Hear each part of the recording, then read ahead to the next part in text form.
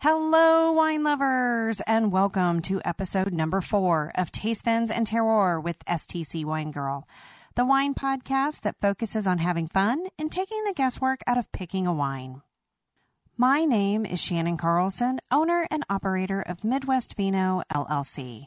Each week, we are going to select a wine, learn where it's from, how it's made, how it tastes, and maybe a few wine pairing options to go with it. So let's have some fun. Find the wines that we like and take the guesswork out of picking a wine. Let's go.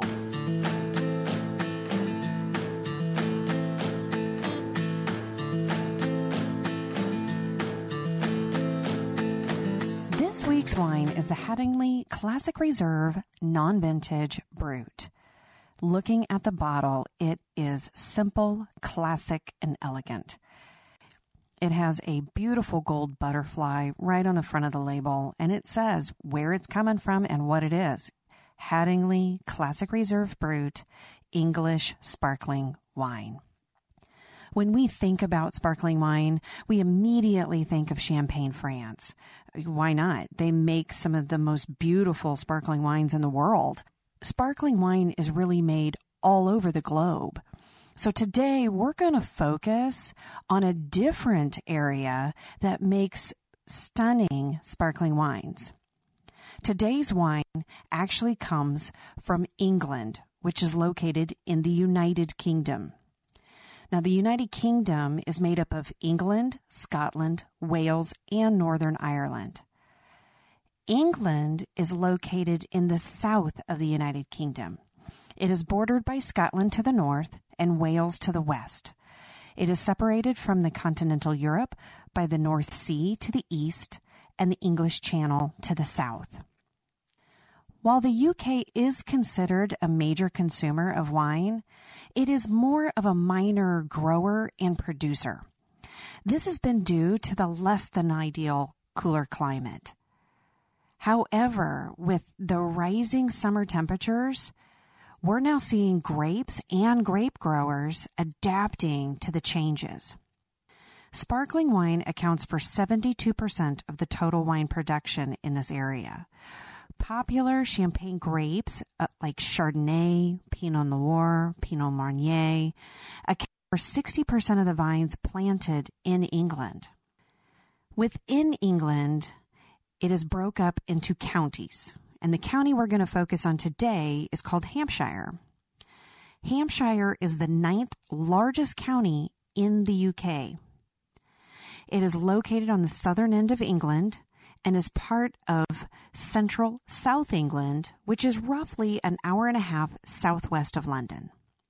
It is surrounded by the counties of Berkshire, which is located to the west, Surrey, located to the north, West Sussex, located to the east, and the English Channel directly to the south.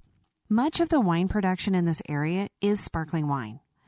There are a lot of comparisons made between the soil in this area and the region of Champagne. Both have white chalk soils that are influenced from the English Channel. The climate in this area is a temperate, maritime climate, with warm summers and cold winters. This county rarely sees extreme weather. Within the county of Hampshire lies Hattingley Valley Winery.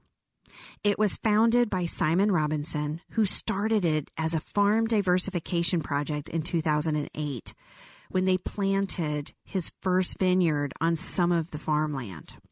The site of the winery originally held industrial chicken sheds. They flattened the entire site, designed and built it up from scratch to create a state-of-the-art winery. Everything a winemaker could ever want, this winery has. The original winemaker that helped put them on the map is Emma Rice.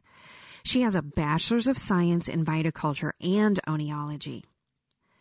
She went on to win Winemaker of the Year in 2014 and 2016, which makes her the first female to win this prestigious prize twice. In 2022, Emma handed over the reins to their new head winemaker, Rob McCulloch. The winery sources its fruit from several regions within England, along with their own vineyard. This allows them to take advantage of the different microclimates around the country.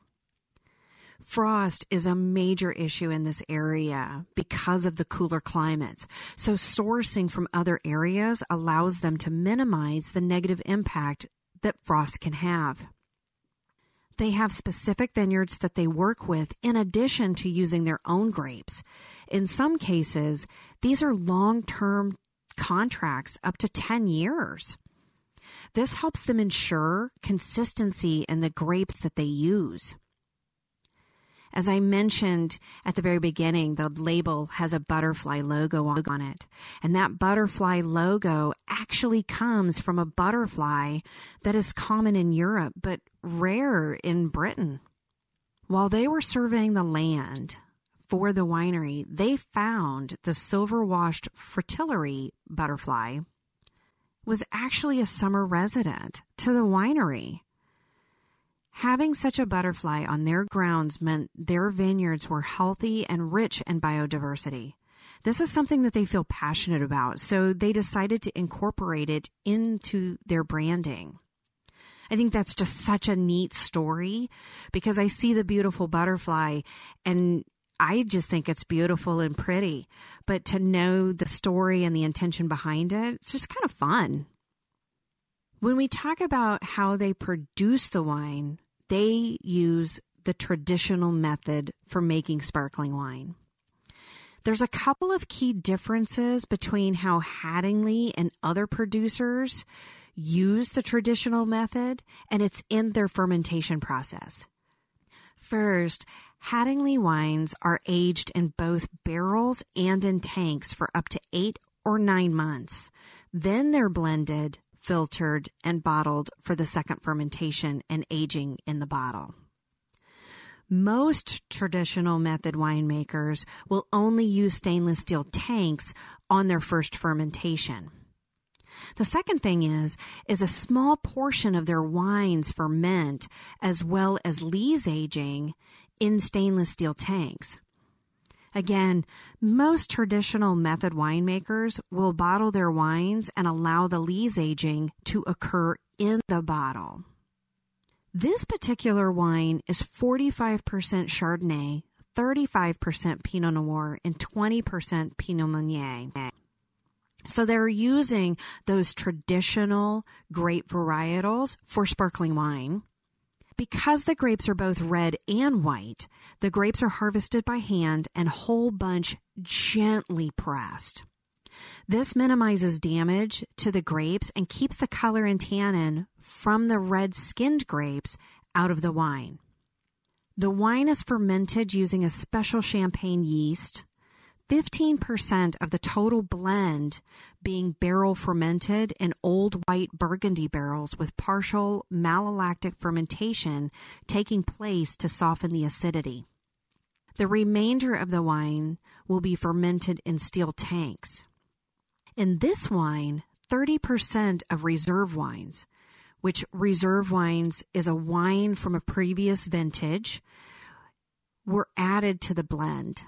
Traditional champagne-style wines will use this method as it helps to ensure continuity and consistency in the style from year to year. Before the wine is bottled, a tirage liqueur mixture of wine, which is sugar, yeast, and wine, is added with the purpose of kicking off a secondary fermentation. This particular wine will age 4 years on the lees in the bottle.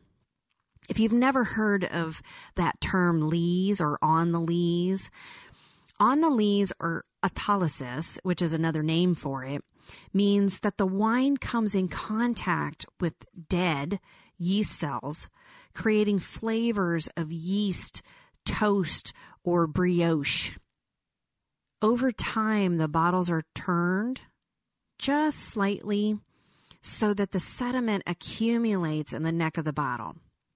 Once that is complete, the neck is frozen and the temporary cap, because all bottles are going to have a temporary cap put on them.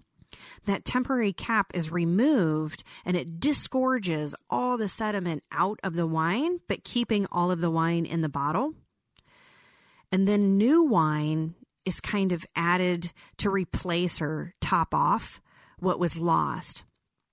That's when the permanent cork and wire cage is added. I love that the cap that they use between the cork and the wire cage is a beautiful black cap that has that gold butterfly right on top of it. It complements their branding and just really ties the entire presentation together. So we've talked about where this wine comes from and how it's made. I don't know about you guys, but I am ready to pop the cork, pour a glass, and dive right into this wine. I say we get started. For me, I enjoy sparkling wines well chilled. So the wine I'm having today is chilled around 6 to 10 degrees Celsius, which equates to about 43 to 50 degrees Fahrenheit. If you've never opened a bottle of sparkling wine, you're going to notice that the cork isn't necessarily the same as you would find in a non-sparkling wine. This has a mushroom-style cork with a wire cage over the top, and in between the wire cage and the cork, there's a little cap. In this particular case, the cap is a black-colored cap with a beautiful little gold butterfly on it. And then covering the entire thing is a foil covering. If you've never opened a bottle of champagne, you want to remove the foil covering. You'll be able to kind of unbraid the cage that is around it, and that loosens that wire cage up to where you can actually pull it off of the cap. Sometimes the cap, that little black cap that I was talking about, goes with it. Sometimes it stays right on the cork. You want to remove both of those.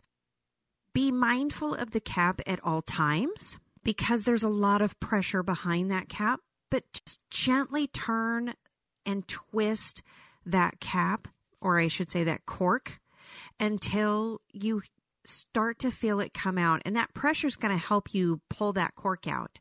When you get it loosened up and go to gently remove it, you're going to hear kind of like a little poop, and it'll remove off of it for you. I always try to give a friendly reminder to use caution when opening a sparkling wine.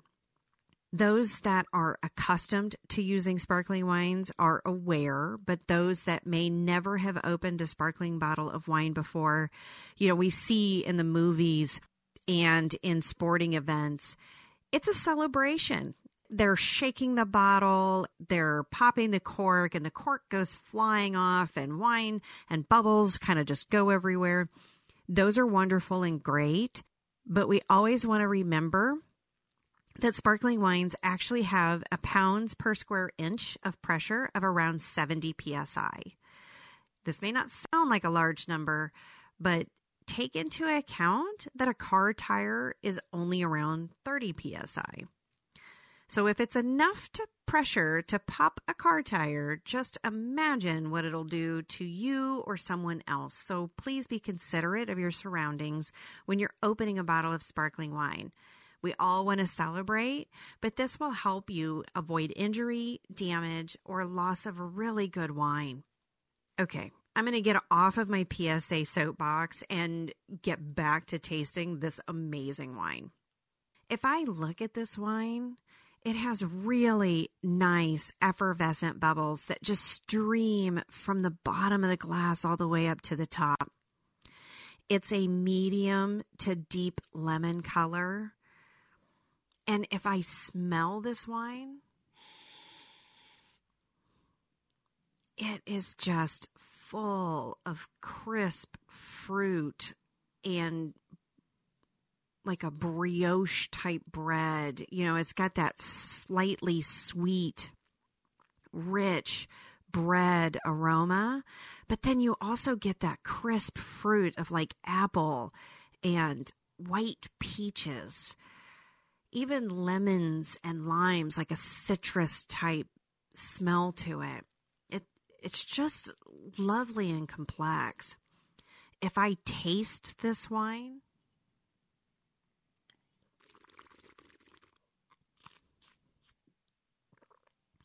oh man, I almost can't speak. The juicy acidity on this wine of golden, delicious apples, lemon, pears. I get toasted almonds and a hint of honey. I don't taste brioche like I smelled it on this wine. I actually taste a more savory, almost like a buttery biscuit. But with that hint of honey, it gives this wine a really lovely depth and crisp aftertaste. I could drink this wine completely on its own. But if I think about food with this wine, I immediately go towards seafood. I think about steamed clams, pan-seared scallops, or even mussels with this wine would be amazing. If I don't do shellfish, but just do regular fish, I think about fish like tuna or even cod, those lighter fish that can balance really well with this wine. As I said, this wine would be great by itself, but it also would just be wonderful with just some appetizers like canapes. We think about sparkling wine as just a wine that is for celebration, whether it's holidays or birthdays or weddings or some wonderful thing in your life. But sparkling wines can be enjoyed all year round in any moment. So I say just celebrate whatever it is that you're doing and pop a bottle of sparkling wine.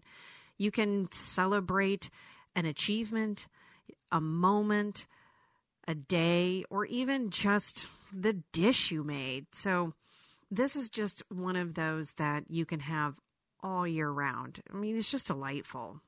So to close out today, we talked about the ins and outs of Hattingley Valley Classic Reserve Brut. We broke down the United Kingdom, England, and Hampshire. We learned about the winemaker Emma Rice, owner Simon Robinson, and Hattingley Winery. We talked about how this wine was made from the vine to the bottle.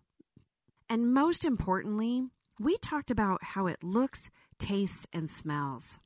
I absolutely love the butterfly branding. It's a lovely way to encapsulate the story of their surroundings. I always enjoy learning not only about a particular wine, but why they chose the artwork that they did. I really hope you did too. Let me know if you've had this wine and if you did, what you thought of it.